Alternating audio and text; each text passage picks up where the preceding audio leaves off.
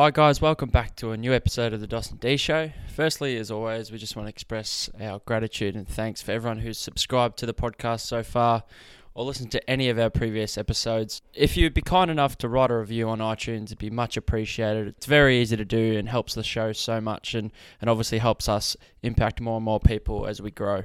Today we sat down for an incredible interview with Hugo Toovey. If you don't already know who this inspiring man is, Hugo's a two-time cancer survivor before the age of 30. He's the founder of 25 Stay Alive. He's a current Army captain, renowned motivational and keynote speaker, and a Movember ambassador. I actually reached out to Hugo a few weeks back after following his journey closely on Instagram for a couple of months. He actually inspired me to go to my local GP and get my nuts checked as I was having some pain. Don't worry guys, DOS is all good, so no need to stress there, but his story is one of courage, inspiration. He's a true reminder, no matter how young you really are. It's so important. We can't stress that enough. It's so important to listen to your body because you know your body better than anyone else. And have that annual checkup with your local GP, even if you are feeling healthy and fine. At 21 years of age, Hugo's life was just beginning. A healthy, fit and social bloke from Adelaide who liked to beer with his mates just like us, and only had 6 months until he was finished his army training. Hugo discovered a lump on one of his testicles, and after 6 months of putting it off, he went and got it checked out, where he was then diagnosed with testicular cancer. After going through the fight of his life, having his testicle removed, and going through chemotherapy, Hugo celebrated 5 years of being in remission, ready to take on life as a healthy 26-year-old. But he was dealt another poor hand of cards when he was suddenly diagnosed with bowel cancer. 4 years on, after having multiple surgeries, more bouts of chemotherapy, and overcoming the mental demons of depression that came with it all for Hugo, he's now in remission and living a normal, healthy life again at 29 years of age, sharing his story across the country as a keynote speaker, spreading awareness for men's health, and being a true blue Aussie hero for all of us to look up to and admire. Guys, this interview was so special for both Dee and myself. To be able to speak to Hugo and hear this story, and I've got no doubt for all young men and women listening, this is going to be such a reality check and something that will hopefully spark, some motivation that no matter how healthy, no matter how young, it's so important to go and get an annual checkup with your local GP. Guys, enjoy this one and looking forward to hearing all your feedback. Cheers.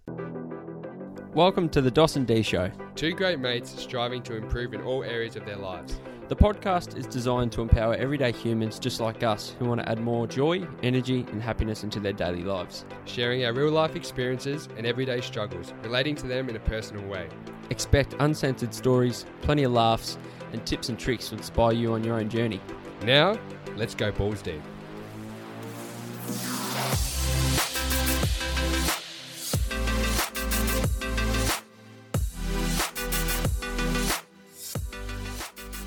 Hey mate, welcome back to another episode, but today we're in lockdown again, mate. Can you believe it?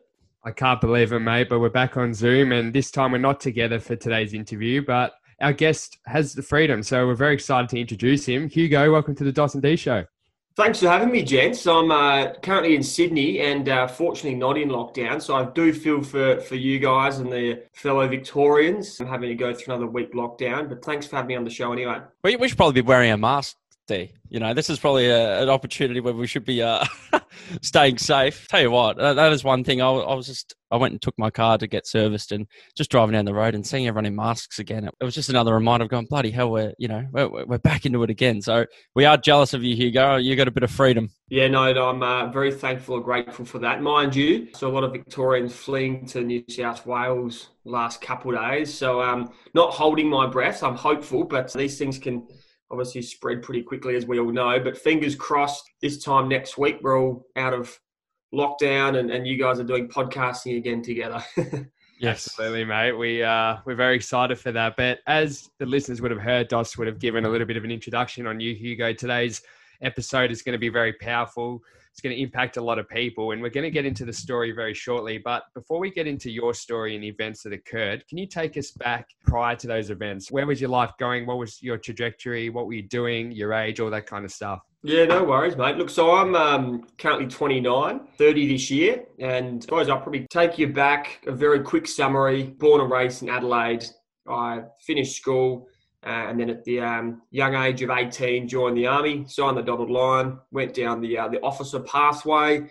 So for those listening, basically means 4 years of training in Canberra at the Australian Defence Force Academy and 12 months at the Royal Military College Duntroon. So it's about 4 years all up with the intent to graduate as a young lieutenant. So that was kind of my aim, my goal. Yeah, that was kind of my future life, if you want to call it that, was to be in the Army, progress through the ranks, hopefully serve my country overseas. And that was the plan anyway.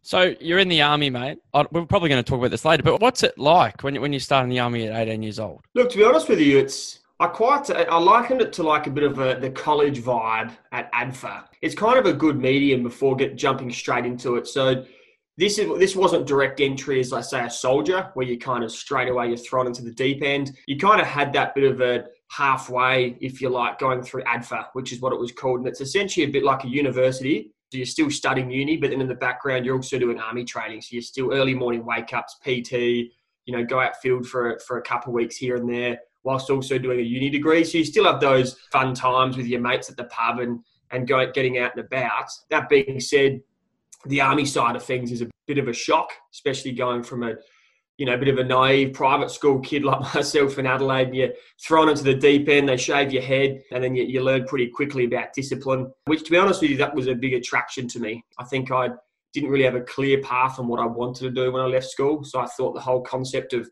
leaving home at 18, joining the Army, a bit of that discipline, a bit of that sort of that training might be good for me. And here I am 11 years later.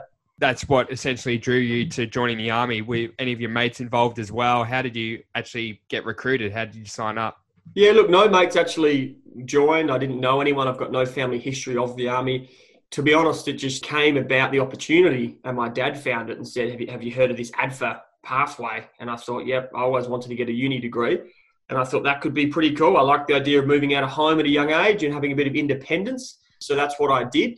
And I highly recommend it to anyone wanting to seek that, because I've made lifelong friends, great experiences. And like I said, I've been in for 11 years now and had unbelievable opportunities and experience amongst all the health stuff, which obviously we'll talk about shortly.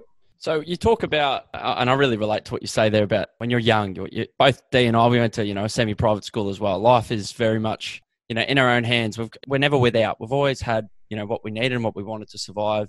And that probably takes us to the next part of the story, is how quickly life can change. And as young people, I think we can be not naive, but we don't see this happen often in front of us, in terms of real life trauma and stress and things happening to us. So if you don't mind, mate, can we just get stuck into, I guess, how your life changed so quickly in your early 20s? Because like you said, you're in the Army, you're building your way, you're creating a career for yourself. Then all of a sudden your life just gets flipped upside down. No, it's a great point, mate. And it's exactly spot on with the whole, being young and naive. And I think there lies a lot of issues, and something I'm pretty passionate about with things like this and sharing my story, because I was one of those young, naive blokes. I was 21. So fast forward a few years, I graduated ADFA, went over the hill to Duntroon. And it's kind of like your final 12 months of Army training. And that final 12 months is pretty full on. That is kind of, what you kind of picture as Army. That is kind of what you do for 12 months. It got through about halfway. So June 18. So to put that in perspective, after 4 years, I kind of had about 6 months to go. So that the finish line's in sight. All those few years of training, it's all led to this moment. And here I was.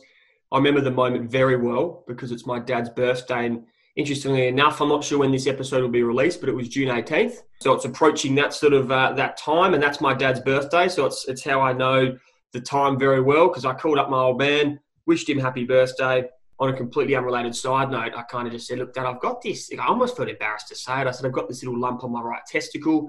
What do you think? And I remember him saying, how long's it been there for? And I said, probably over 6 months. And he said, well, mate, you probably should get it checked out. And I said, well, I know that, but I've just kind of been putting it off. Anyway, that kind of prompted me to go get it checked out. And like you touched on before, mate, being naive, I certainly was. I was the type of guy that would Google lump on testicle and then find the least serious condition. So I thought, it's probably a cyst. It's just going to disappear on its own. Yeah, I kind of brushed it under the carpet. The whole Aussie attitude of she'll be right, I think definitely applied to me in that point in time. But you also got to remember, for those listening, I was in no pain. I was probably the fittest and healthiest I'd ever been. I was doing PT. I was having late nights. I was, getting on the beers with my mates. Like I was just a typical young 21-year-old. So it's not like I was shitting blood or I had significant pain that you thought it's obvious. And that's something important to note, that sometimes these things aren't always obvious. Anyway, went to the doctor and yeah, I guess the rest of my story really picks up from there. Yeah, so with, like you said, like you're not in pain or anything like that, but it lasted 6 months. I'm just interested, before we continue that story, why do we, as blokes for a second, why do we put these things off getting checked? And is there a stigma behind going to see your GP about an issue that's so private?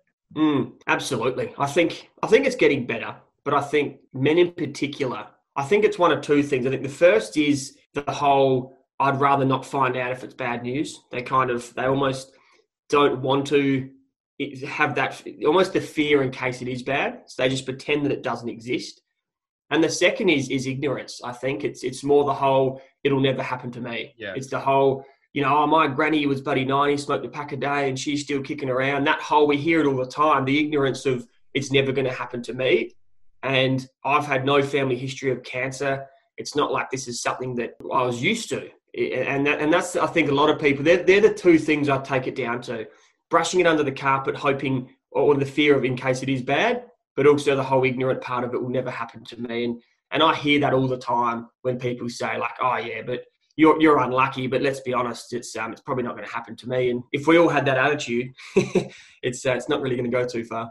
You mentioned the Googling, and I'm one of them, Hugo. Bad. Like really bad. Being someone who probably over the last 12 months, and I've mentioned this before on the podcast, but actually struggled with health anxiety, little pains, little nicks, little niggles. And having gone through someone in my family who's went through something similar, found out that something was serious. And then all of a sudden that's in your mind going, shit, well, if I'm getting a little nick, a little pain, I better, what's going on? And I'll get on Dr. Google and I'm Googling every little symptom. And then I go into a panic. Can you maybe share? Because I reckon there's so many more of us that do that. And I reckon it's probably something that we don't talk about either is, even at work, I've got a couple of mates at work who we Google our symptoms all the time, but we laugh about it, where we really shouldn't be laughing about it. We should be actually going, oh, mate, no, stop Googling, go and get it checked. No, you're right. Look, Dr. Google, I still do it.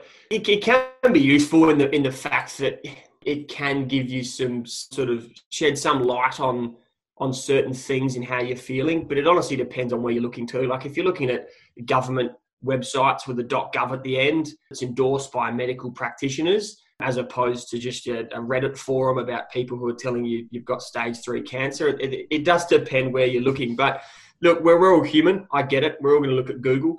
But all I will say is that if you're worried about something and you're Googling it every night and deep down you're worried about it, I have that 2-week rule. If it's whatever it is, it's there for over 2 weeks. It's not going away. That's generally a pretty good indication to pick the phone up, book into your GP and getting an actual medical professional to have a look what's going on rather than the internet telling you what to do. If it's a couple of days and your stools are playing up, look, I wouldn't get in the panic mode, but I often say 2 weeks is a general rule of thumb. Anything over 2 weeks, you start to think, okay, this isn't really getting any better, whatever that might be, go off to your doctor because a doctor is going to be able to see, feel, look, touch, do the results, do the tests that you need that obviously Google won't be able to. I think that's actually such great advice to give people a bit of a sort of trigger warning of a time period of when the Googling needs to stop and okay, now it's time to take some action because Google, I feel, gives you one of two options. It's either nothing, there's nothing wrong with you, or you've got a day to live. Like there's not much in between. But Hugo, can you take us into that moment when you're now at the doctor's, you're being examined? Tell us as intimately as you want to go and as detailed as you want to go about that experience of getting checked and then hearing the news and how it progressed. Yeah, so as I mentioned, I was 21, so I don't know how old your listeners are, generally speaking, but we all remember when we were 21, sort of that young, naive, I'm invincible, I'm bulletproof type of age. Went in, doctor pulled my pants down, had a feel around in my testicles, which even then's a bit confronting as a young 21-year-old. Said, look, mate, I can feel a bit of a lump here, probably a bit of a benign cyst, but we'll send you off for an ultrasound, which is what he did. And then basically that afternoon, still not thinking much of it, to be honest. Like cancer didn't really cross my mind at all at that stage. Got the call back and he said, look, but we need to see you to go through those results from the ultrasound. And then you start to go, that's interesting. That's probably a bit more significant or serious is the word than what I thought. And then that's when he kind of didn't beat around the bush and said, look, mate, I'm sorry to have to tell you this, but that little lump looks like you've got testicular cancer. We're going to have to get you off to see a urologist and have surgery to remove the testicle. And then basically from then on, see where we're at. And unfortunately, as I found out, the follow-up CT scan that I had, which is kind of the full scan of your lymph nodes, your chest, your liver, everything like that, that unfortunately confirmed that not only did I have cancer in my testicle, but from me putting it off for that 6 months plus, had time to spread through my lymph nodes, started going up to my chest and lung region. So what would have been a more simple procedure ended up being a longer journey than it probably needed to be. Wow. Yeah. Could you talk us through, I guess, this next process then, Hugo, right? You found this news out. One thing I would love to know, mate, is how do you tell your parents this? Or how do you tell your family this news? Because that is something that, we spoke on the phone last week and, I'll never forget getting that news from my dad that he was sick. What was it like having to tell you, or were your parents in the room with you, with the doctor, or, what was that experience like, mate? Because I can imagine that being so hard. Look, it was when I was younger, when I was 21, but look, I lived in Canberra by myself, didn't have any family, didn't have a partner at the time, didn't have really any sort of support, which I don't know if that made it easier or not, but I think even after being told I had testicular cancer, I still think I was a bit naive in the fact that I didn't realise how serious it could be. I kind of still thought, it is what it is. But then it probably wasn't until I then told my parents and family and realised that actually, no, this is pretty serious. So it was difficult. But I think because I was young, I still had that sense of optimism that I kind of thought, I'm going to get through this. And as the listeners will find out, unfortunately, that wasn't the only sort of cancer diagnosis that I had. And as I'll talk about shortly, that the second one that I did have was certainly a lot harder, both mentally, emotionally, physically, probably in every facet. It was definitely a lot harder than what I went through with my testicular cancer. And that's not to diminish those going through something like testicular cancer, because any cancer diagnosis, it can be hugely traumatic. I just personally think, looking back on it, I was young and I did have that sense of optimism, which I probably didn't have as much of that going through to my sort of mid to late 20s. Did anything change immediately from that moment in terms of your everyday life? Was there things that were restricted or taken away to start to take on this battle? What were the everyday changes that occurred at that moment, if any? Yeah, look, to be honest, the biggest one, probably the hardest thing was that the fact that I only had 5 months left before I graduated. So the hardest thing was when the doctor said, look, mate, your cancer's already spread. You're going to have chemo regardless. It's not really going to become a lot worse, if that kind of makes sense, in 5 months from starting chemo now or in 5 months. It's already spread, which is a strange thing that a lot of cancers, it's kind of act now, let's get into it. This was kind of, look, it's spread. The waiting a few months is not going to be detrimental to your health. So the hardest part there to answer your question was trying to live a normal life, getting through the next 5 months of training, still going out on field exercises, still catching up with mates, still trying to have some beers at the pub, knowing that I had all this cancer through my body. That was a very difficult part. And that's when your mindset does change, because you still have these big nights out in the piss, or you go out in a field ex, and I still wasn't in pain. I still felt fine, but you kind of in the back of your mind knew that there was this cancer in your body. So it was almost, I had to kind of blanket that out and pretend it wasn't there, focus on my army training, which is what I did. Still graduated on my own merit. I didn't just get gifted that pass out. A lot of people certainly don't graduate RMC. Still graduated, and then did the whole big graduation parade in December that year. Family was there celebrating, having some ports at the mess, get the bloody 2 pips on my shoulders.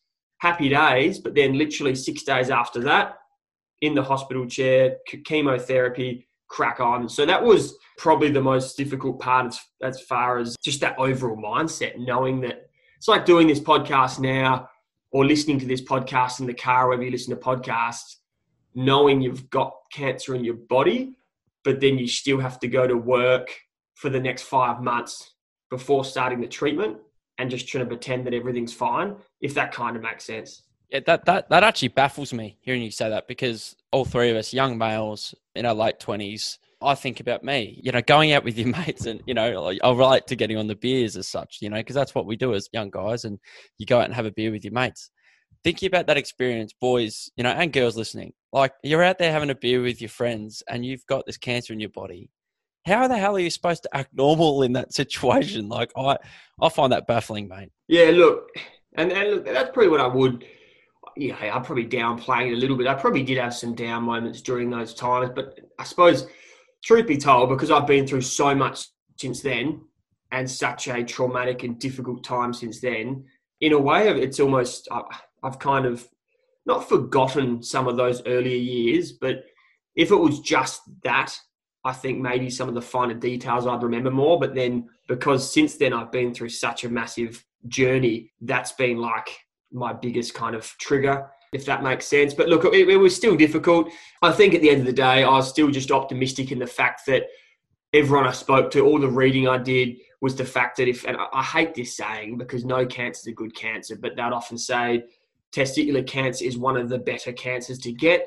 And what they mean by that is that it's generally highly curable or reactive with chemotherapy. So there are some cancers where chemo isn't that effective, but for testicular cancer, fortunately, through a certain chemo cocktail, bleomycin, etoposide, and cisplatin, it's extremely effective. So it was kind of in the back of my mind, I knew, yes, the cancer is spread. However, as soon as I start this chemo, it's going to be a shitty bloody 6 months or so. I was still confident that it was just going to get rid of all the cancer in my body. So maybe that helped a bit. Yeah. Oh, mate, it's fascinating. And just backing up too, like I just not to harp on that point so much, but just what you said resonated with me as well, because Dos and I went out a couple of weeks ago just for a couple of drinks and I had a bung shoulder. So I dislocated my shoulder and all I could think about all night, all I wanted to do was fix the shoulder because it's on my mind. That's all that's on my mind. Like I can't focus on anything else because it's there and I can feel it. But to have an actual potentially life-threatening disease through your body, that just, like Dos said, he used the word baffle, and the same deal. I can't fathom that. But talk us through chemo, mate, because to go through that at a young age, I'm lucky. I don't have anyone in my family or immediate circle that are currently dealing with cancer or have dealt with a lot of cancer before. So can you talk us through that experience for you? Yeah, chemo definitely was the hardest part of that journey, no question. I think for the age too, it was a vulnerable age. I was 22 at that stage when I commenced it. All my other army mates had just been posted out to different parts of Australia. It was literally over Christmas, that New Year period. And the chemo that I had, all my hair fell out. The steroids and stuff I'd have would puff your face out. You'd be pale. So you would literally look like a completely different person. So that was difficult, looking at yourself in the mirror, going like, Jesus Christ, this is a serious bloody drug that's, not only does it kill the cancer cells, and for those listening who have heard the chemotherapy, it kills all the cells, healthy, bad, everything. And that's why a lot of people get sick, lose their hair, side effects vary for everyone. So that was tough. Like I said, especially being my age. I didn't even want visitors, my mates visiting me or anything in those earlier sort of months, because I kind of, in a weird type of way, felt a bit embarrassed in how I looked. I didn't really want my fit-looking schoolmates who are 22 coming in to visit me and I'm lying in bed, buddy, on chemo with no hair, feeling pretty crook. So I kind of just wanted to be by myself and just be my own place. But look, fortunately, because I was young, I'm told that can also help you get through it, because you can they can hit you pretty hard and you can bounce back quicker than if you were, say, 70s, 80s, etc. It's definitely more difficult to bounce back. So yeah, look, difficult. I always admire anyone who goes through chemotherapy, especially those who still maintain a sense of sort of optimism, humour, manage to exercise, all those key things, because having been through it, I know it can be pretty tough. So you overcome it though, and you get through the chemotherapy through the support of your family. And did you have a partner? You said you didn't, but did she come into your life at that stage? Look, I met Amber a couple months after chemo, and then I had this massive surgery because there was still some bit of cancer remaining. Big 8-hour operation, removed all my lymph nodes, pretty crook again for another month in hospital. Once I got through all of that, got given the all clear, then you're in remission, and then it's kind of 3 monthly scans, 6 monthly scans, and it's kind of ticking those little boxes as they come, building some strength back up, growing my hair back, those little things. I remember when my hair just started growing back, there's a photo of me at the footy with my old man. I'm still as bald as a badger, But no, I remember thinking that my hair was bloody seriously growing back. It would have been like those guys who can't grow mows and they get a few little bloody hairs in their mow and they think they've got this luscious, glorious mow, like you, mate, like you do. So anyway, that was kind of me. And I look back at those photos with fond memories. But to answer your question, I met my partner about a few months post the chemo, the surgery, started recovering. She's a nurse. I'd love to say it was a romantic story and she was my bloody oncologist nurse, but truth be told, she was bathing you one day and you locked eyes and you just thought, this is it. Correct. Love at first sight, romantic, which I kind of wish it was because that would make for a great story. But truth be told, it was at the bar, probably 11, 12 o'clock. Bit pissed, bought each other a drink, and that's even more romantic, mate. So exactly right. How old were you when you met her? So I would have still been 22. That was 2014. So I was still, don't get me wrong, I was still a bit crook. I was still recovering. I definitely wasn't bloody, running marathons or any stretch of the imagination. I'm pretty sure when I met her with, like I said, having a few drinks, that was literally one of my first nights out, sort of post that whole thing. So it would have probably been mid to late 2014 after kind of a big 6-month block of chemo and surgeries and stuff. And then she would have been, so I would have been, 22? She would have probably been, 20? So yeah, pretty young. And here we are together 7 years later. So I've done something right. Didn't take you long, mate. First couple of nights out and there you go. I know. It's kind of one of those things. If only it could be that easy, but no, it seems to work out.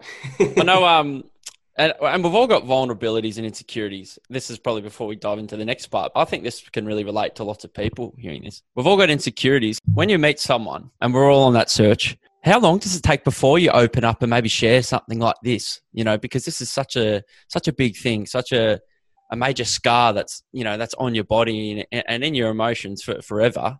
How long does it take before you open up to someone and tell them, oh, this is what I've been through? Well, as soon as she probably realised I had a fake testicle, mate, that would have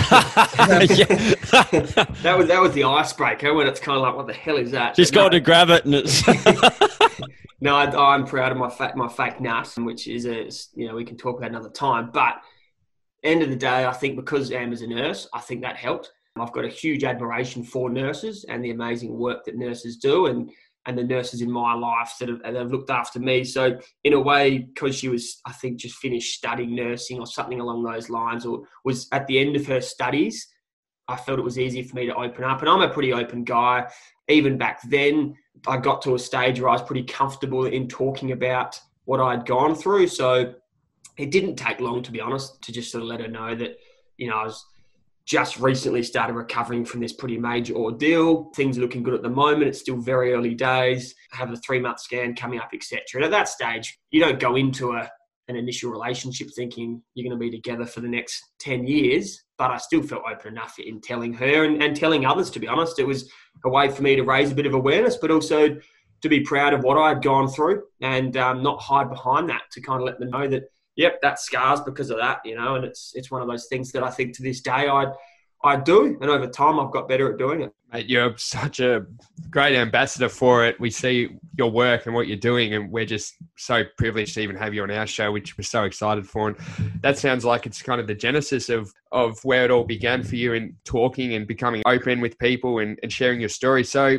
just to sort of get back into the story around this time, how long was the recovery of that cancer, and then take us through the next part? Yeah, no, thanks for that. And look, I appreciate what you lads do, and I'm always appreciate any platform to come and share my story, and I admire the work you guys do. So, thanks for having me on. But look, to be honest, it was the next probably 4 years. If I kind of just noting, we're all short on time, so I kind of want to just get into the crux of it. But the next 4 years, really, day by day, you start to recover. Life goes on. It's interesting for those listening who are going through a difficult time, even if it's a 7-day lockdown in Melbourne at the moment, and you think, this sucks, how am I going to get through it? I remember looking back at when I was going through something like chemo, and I think, how am I going to get through this? And throughout my journey, when I'm really sick in hospitals and after surgeries, and at that point in time, we all feel that, but life has a way of just cracking on day by day, week by week. You set the small goals, and that's exactly what I did. I'd set myself little goals to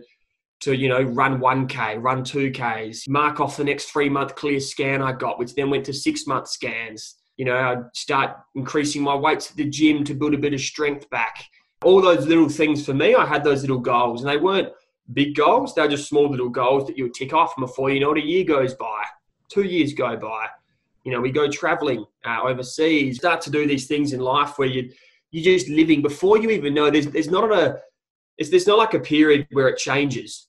It just kind of blends into a normal life again without even knowing. And before you know it, we've all done that where you go, where the fuck did the last year go? And you look back and go, shit, I remember when I was 21, and where's the last 5, 10 years gone? That's what happened, really. And then the next 4 years flew by, to be honest. And I got fit and healthy. I got promoted to captain at the end of 2017, which was a proud moment because I earned that promotion. I got physically and mentally fit and healthy. And that led me into 2018. At that stage, I'm 26. I got a posting to Brisbane. I moved to Brisbane with my partner, Amber. And I suppose the final, if you want to call it that, I'll talk about those little ticks. The final tick was June 18, 2018, which is coming up, like I said, depending when you release this podcast. But that was my 5-year all clear for testicular cancer. And for those listening who have been impacted by cancer, either directly or through family or loved ones, generally speaking, the 5-year remission mark is what a lot of cancer survivors strive towards. It kind of means you're in complete remission and the chances of relapse are basically non-existent. So I remember the feeling, well, we're in Brisbane. I was 26 years of age, June 18th, couple days either side, but near enough that date, got the scan, got the all clear. And my oncologist basically said, mate, my work's done. I don't really need to see you anymore. I wish you all the best. And it's kind of a bit of an emotional feeling because you're kind of like the days of opening your phone up and putting scan into your diary and reviewing with the doctors and booking in like I'd done for the last 5 years was basically, that was it. So yeah, I remember that feeling well. We cracked open a little bottle of champagne and we kind of just had that little celebration, a milestone for both of us, really. It was that moment where I kind of felt that I was happy, I was free in a way. But unfortunately, that's where, my story takes that unexpected turn and life in general can be pretty cruel sometimes. And for me, that was very much the case. So I kind of had that feeling that I was talking about, June 18th, 2018, had that feeling for probably 2 or 3 months. And that's when I found myself back into the doctor's room, unfortunately. You're going back into the doctors, mate. So what's happened here? What are the symptoms, that have led you to this new point? Yeah, so it was my bowels that were sort of playing up. And, I've always had inconsistent bowels. So you've probably heard of things like irritable bowel syndrome, ulcerative colitis, these types of expressions. So I've always had a bit of IBS, even a bit of irritable bowel disease at times, but never severe. It's always just been like, if I eat certain things or it just, your bowels play up. I've just been one of those guys. It's a pretty common thing. You've probably got friends of yours with similar sort of bowel issues. But I suppose this point in time, it was just worse than normal. And that's what I often tell people, to know you're normal. And for me, it was worse than my normal. So I'm like, yep, this isn't quite right. And I touched on earlier on that 2-week rule of thumb earlier in this episode. And for me, it was for over 2 weeks, my bowels were just all over the place. I had some stomach pains. And I'm like, this isn't quite right. It just did not feel right. And so that prompted me to go off to a doctor to say, hey, look, my bowels are playing up. They knew a bit about my history already. And so I said, look, I'd really feel comfortable going off for a colonoscopy. And I actually requested that, which is pretty uncommon for a 26-year-old to go in and request a colonoscopy. But given my history, given where I was at, I think the doctor understood.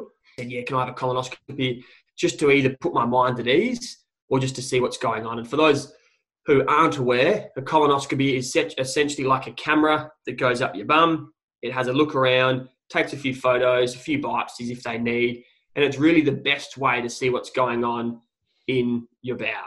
And so that's what they did. It's about a 15-minute procedure. The bowel prep's often the worst part, but I look at it as a bit of a cleanse, kind of clears everything out, happy days. Even then, not thinking anything of it. I thought, at worst, they might say, mate, you've got some pretty severe inflammation, or, we'll give you these antibiotics and it should settle things down.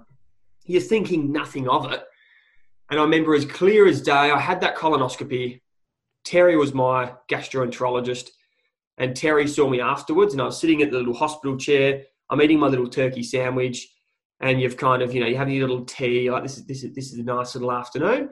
And then Terry said, mate, you had these nasty polyps in your large bowel. And he said, look, it's not common for your age, but he said, look, they're not uncommon. But he said, there's a couple of these nasty looking polyps. He said, look, I've burnt them out through the colonoscopy and I've set them off for a biopsy, which hopefully should get results soon. He said, look, I don't think it's anything serious. Let's see you in 2 weeks.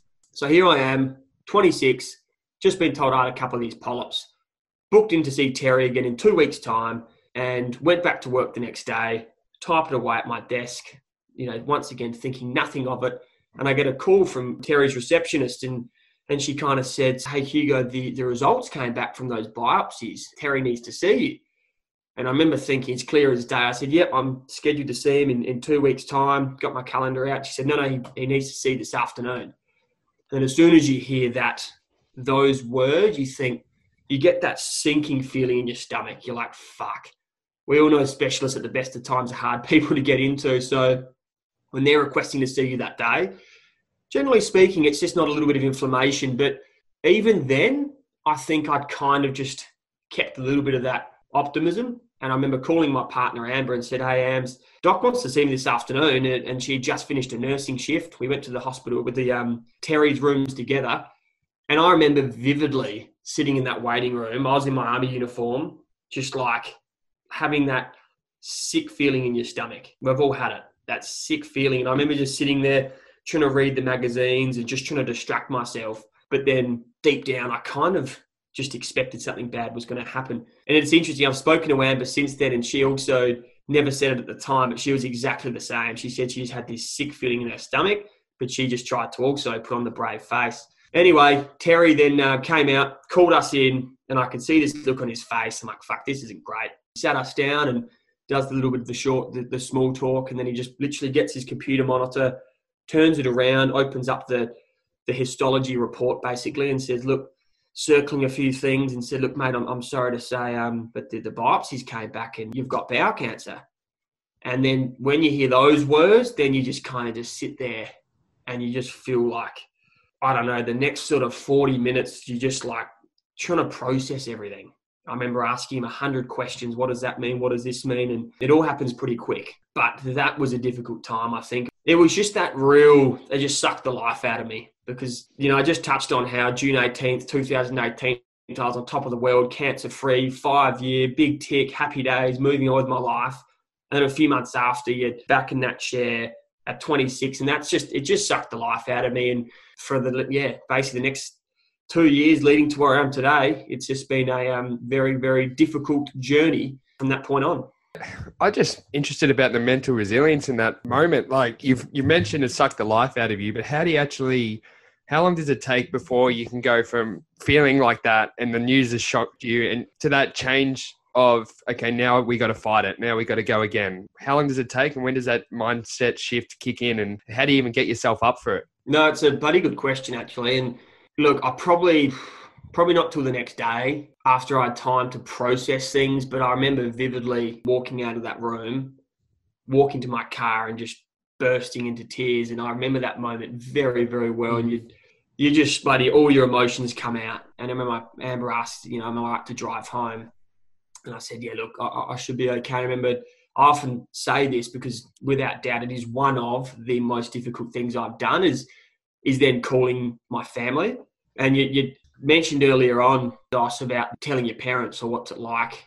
And this time it was one of the hardest things because, my family didn't even know I was going for a colonoscopy. Their days of having poor sick Hugo going through cancer, that they were long gone as far as they're concerned. So to then call up my family and like my old man, he's not an emotional guy. He's the type of guy you've probably seen cry a couple of times. And to then break the news to him to say, look, Dad, I've had this bloody colonoscopy and I've just been told I had bowel cancer. And, I'm fighting back the tears and Amber's next to me in the car and, she's crying. Then my dad on the other line, he's, fighting back the tears and you can just hear him getting choked up and emotional. And that made me want to cry more. And it was a really emotional time knowing that your family are going through this too. And I think that's the big one is something like cancer, as Dos would know better than anyone, doesn't just impact the individual. It impacts the whole family, friends, has that ripple effect, partners. And for me, I was in that vulnerable state of feeling I was putting my family through this pain where I couldn't help it, but I felt like it was my fault. And it was a real tough time. And I think in a way, I'll probably never get over those types of conversations because they are very emotional. But at the same time, it also makes me so grateful to know I've got that family support. And that's a big, big thing that unfortunately a lot of people might not have that. So I had that family support. I had Amber next to me holding my hand. I had my family who were there for me. And over the years, that has helped without question, helped me get through some of those difficult times. So look, that was all very difficult, but it probably wasn't until the next day when I had time to kind of just really just process things, when I sort of had to, like you touched on, D, get into that kind of mindset of, all right, well, now I need to fucking survive here. Now I need to crack on with it. And that's what I did. So I suppose then it was getting booked in to see the surgeon, discussing the next steps, having part of my bowel removed, had some complications, went on 6 months of immunotherapy, a bit of radiation. Unfortunately, didn't quite do the job. There's still some cancer remaining in the bowel. So then I had this big decision. I'm kind of fast forwarding a year. This big decision in 2019 when my doctor said, look, mate, we've tried what we can. They've already removed big chunks of my bowel. I've already been on treatment. They said, unfortunately, there's still some cancer there. And the way he said it was, it's not a matter of if the bowel cancer spreads beyond the bowel, it's a matter of when. And he said, we're not sure when that will happen, but it will happen. It might be 3 months, 6 months, it might be a year, but we can't always guarantee we'll get it in time through the scans. And then you're gambling with your life. So unfortunately, that did mean I had to make the decision to remove the entire large bowel and the entire rectum, which has its complications. And that was difficult. That was a massive, massive surgery. I was in hospital for about 5 weeks, had some unfortunately, complications, emergency surgeries, lost about 22 kilos. I was pretty crook, pretty in a bad way. But that being said, and I had a bag for about a year who I called Ted, big part of me, got me through it. He was difficult at times, but ultimately saved my life.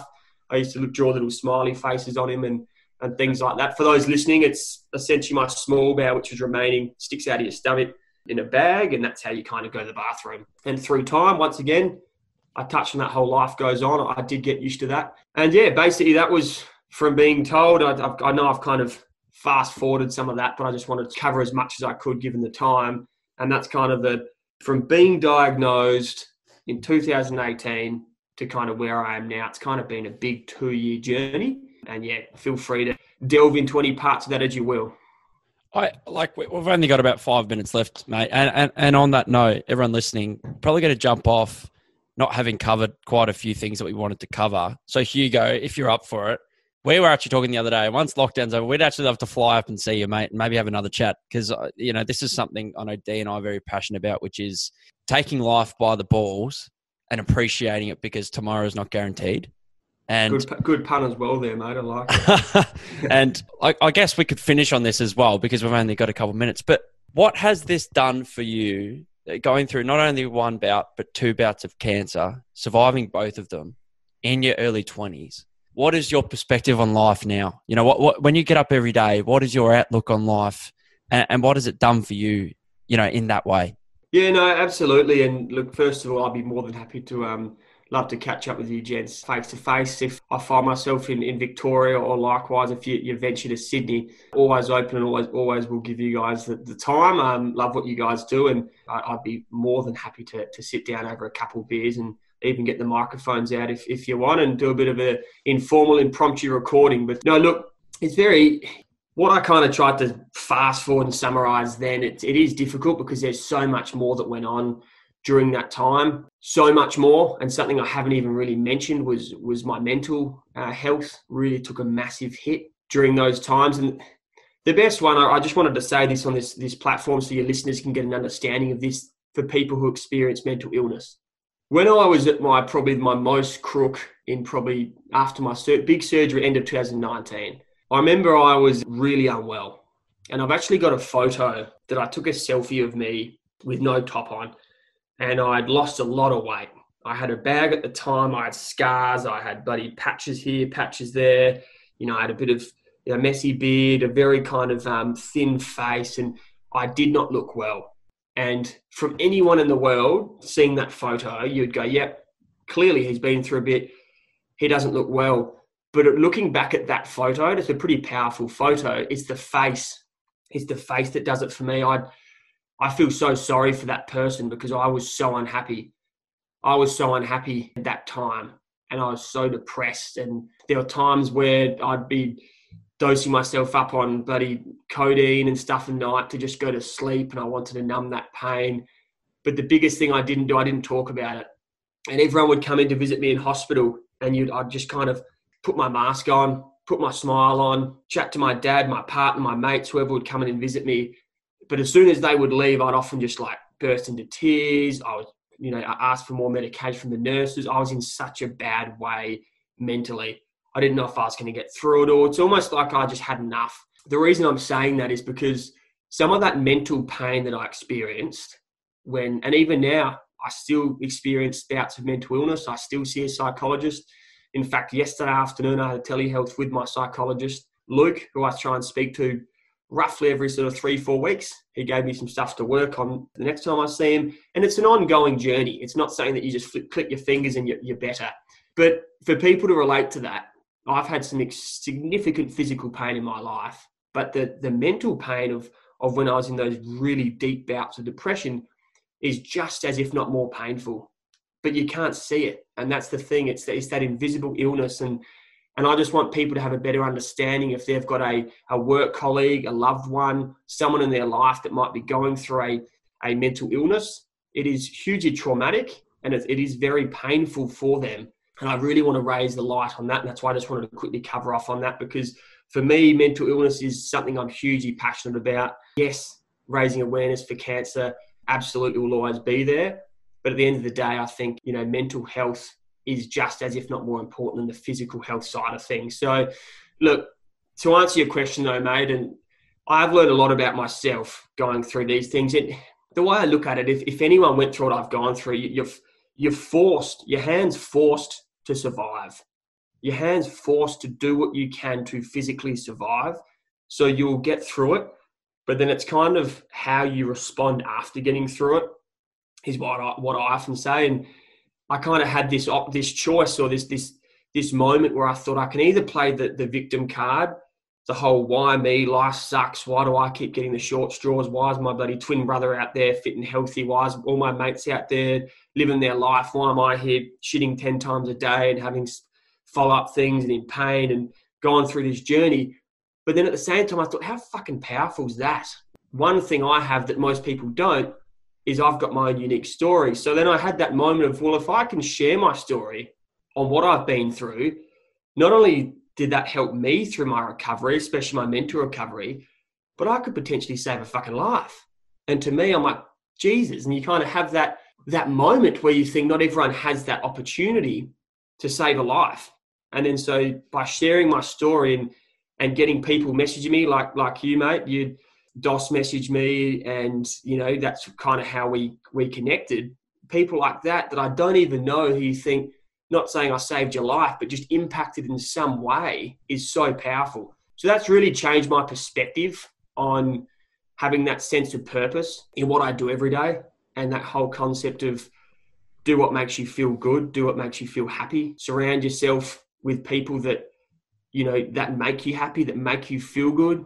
Don't surround yourself with toxic relationships and these types of things. I just learned that even chatting to you guys for an hour, for me, I can see you're both great guys. I love what you're doing. We've never met, but I just get a good vibe, a good energy from what you guys are doing. And to me, I'd rather surround myself with good people like you two than people I may have known for years. But I go, you know what? They're just not right for my mental health at the moment. So look, to finish off with that kind of spiel, ultimately, yes, I still have down days. Ultimately, yes, I can be a prick to my partner sometimes. I'm sure she's downstairs hearing this. She'll be nodding her head right now. Yeah. But at the same time, I'd also acknowledge that we're human. I also acknowledge that it definitely gets better. So when I'm having those down days, I always say to myself, it will get better. whatever that might be, whether I'm in hospital, whether I'm going through a bad mental health moment, it will get better. And I've seen that firsthand over the years, that when I think I'm at my absolute rock bottom, we always have a way to just get through that. And I go, fuck, I feel great now. So I always keep on hope that things will get better. And ultimately, all said and done, life is fucking precious. Don't take that for granted. And that's what I try and remind myself, is that often we get caught up in trivial things from day to day. The Melbourne lockdown, it's not great. I get it. Small business owners, I get it. Families being apart, I get all of that. But at the end of the day, I believe it can also build a sense of resilience. It can also create opportunities that you may never even know existed. People like yourself who are still doing, Zoom podcasts, when the easy thing would have been not to do a Zoom podcast. These types of things you look back on in years to come and go, fact, that was a powerful moment. So hopefully that's a good way to leave a few important messages. Mate, that's a totally powerful way to end this podcast. And what I love about it is I've got a computer next to me with a page full of notes, and we probably touched on a quarter of the content that we were going to talk about. But what I love is that this conversation went in different directions Dos and I didn't expect. And mate, I'll tell you right now, Dos and I would be more than happy to fly to you and turn the mics on, because there's just so much more to dive into, even some of the stuff you've said now. But you've ended on a very positive note. Just for the listeners' sake, for anyone that may have that itch that, they might need to get checked. There might be something going on.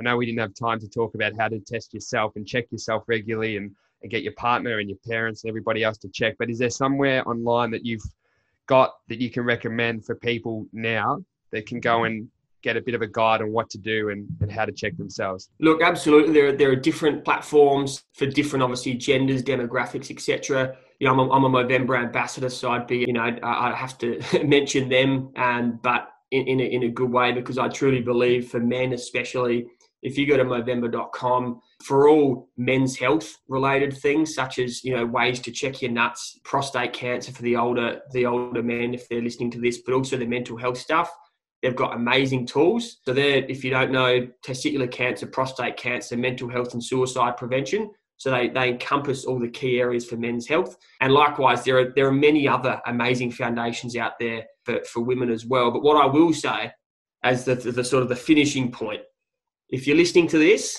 and you want to kind of give yourself a bit of a goal for today, for tonight, it's for men and women listening. For men, I'll just say the best way to check your nuts is in the shower. So tonight, tomorrow morning, whenever you're having a shower, let the steam do its thing, have your shower, have a good feel around your nuts, have a feel around, learn to know what your normal is. And if there's any lumps, bumps, something not quite right, pain or whatever around those testicles, and you think, oh, geez, I remember what Dos and D was saying with bloody Hugo about those testicles. I'm going to go book into my GP now. That's one thing every bloke listening to this can do right now. And for the females listening, same thing. Feel your breasts, like we should all be doing, is knowing your body, whether it's your breasts, your testicles. I'm a big one for skin checks. I've had a few friends or connections that have had melanoma, and that's an easy one too. We live in the Australian sun, right? We've all got freckles and moles or whatever. You should be having an annual check-up of your skin every single year. So once again, use this episode, listening to it now, just have a bit of a look around for your freckles and your moles and book into your GP for a skin check. It takes 5 minutes. It takes 5 minutes with something that could potentially save your life. And then finally, on the mental health side of things, is that if you're struggling or if a loved one's struggling, just know that there is so much bloody help out there. So much help. It doesn't have to necessarily be a psychologist or a psychiatrist. Even picking your phone up and calling your mate or messaging or reaching out to someone you haven't heard from in a while can go such a long way in making them feel connected. Because a good mate of mine, Gus Wallen, who's got a great charity, his motto is he truly believes suicide's the death of loneliness. And I think if we all have a shoulder that we can put our head on, or someone that we can reach out to at any given time, it's going to go a long way in hope for reducing some of those stats. No, I think it's all important stuff, something I'm passionate about. And the final thing I'll say, noting the time, is, and this is something that I think young people don't do, and I'm going to ask you a rhetorical question listening to this, and you can answer it in your head. When was it last you saw your doctor? When was it last you saw your doctor. And a lot of people, and I say this to my mates, they say, oh shit, probably since I was a kid. And that always blows my mind. When was it last you saw your doctor? And if you're thinking actually it's been too long, it might be a good time to pick your phone up and book in to see your GP, because you don't have to be unwell to see your GP. I'm a big one for annual checkups. You should build a great relationship with your GP, because I tell you what, prevention is undeniably one of the most important things in any illness. But on the other side of the coin, if you're feeling fantastic, but you've got a good relationship with a GP, instead of Dos going on bloody Google and diagnosing himself on Google, if something's not quite right, you feel comfortable in picking the phone up and seeing your GP. Oh, hey, Paul, how you going? Look, I'm just wondering, can I book in for an appointment later this week or next week? You've got someone, you're building a relationship up, and you're being proactive with your health. So there's some key messages at the end. Even if 2 people listening to this does it tonight, hopefully you lads will be checking your nuts in the shower tonight. I know you already have, Dos, then fantastic. Yeah. Well, Hugo, just lastly, mate, just want to thank you and acknowledge you for one, what an incredible man you are. And secondly, the resilience that comes behind your character, I truly find remarkable. I had a few tears just before listening, and obviously because I really connect and relate to it. But I'm just going to walk away from today and just feel so grateful for what I have at 26 years old. And I just want to thank you for what you're doing and sharing your story with everything you're doing with 25 Stay Alive as well. And just thank you. That's all I'm going to leave it. No, thank you so much, Dos. Really appreciate the time. Like I've said a couple of times, love what you guys are doing. And no, it's humbling to chat to you both. And I appreciate those kind words. And I do look forward to that. Hopefully, face-to-face catch-up one day. Yeah. No, mate, we'll make it happen. I just want to say thank you as well. I don't need to really say anything else. Dos put it really well. So thanks, Hugo. We'll put on our socials and in the show notes how to get in contact with you, 25 Stay Alive, and some of the other things you're doing. But, mate, thank you so much. No worries. And actually a good finishing point for those listening that do want to reach out for any reason, exactly like you did, Dos. I'm always open to anyone reaching out. Whether or not I get back to them straight away or not, I will get back to them. And if someone gives their time in sharing their story or reaching out for whatever reason, of course, I can only do the same. So feel free to reach out if you've got any more private questions. I'm not a doctor, but I'm more than happy to have a chat about anything, whether it's testicles, fake nuts, or whatever it might be. Beautiful. All right, Hugo, thanks a lot, mate. Cheers, guys. See you, mate.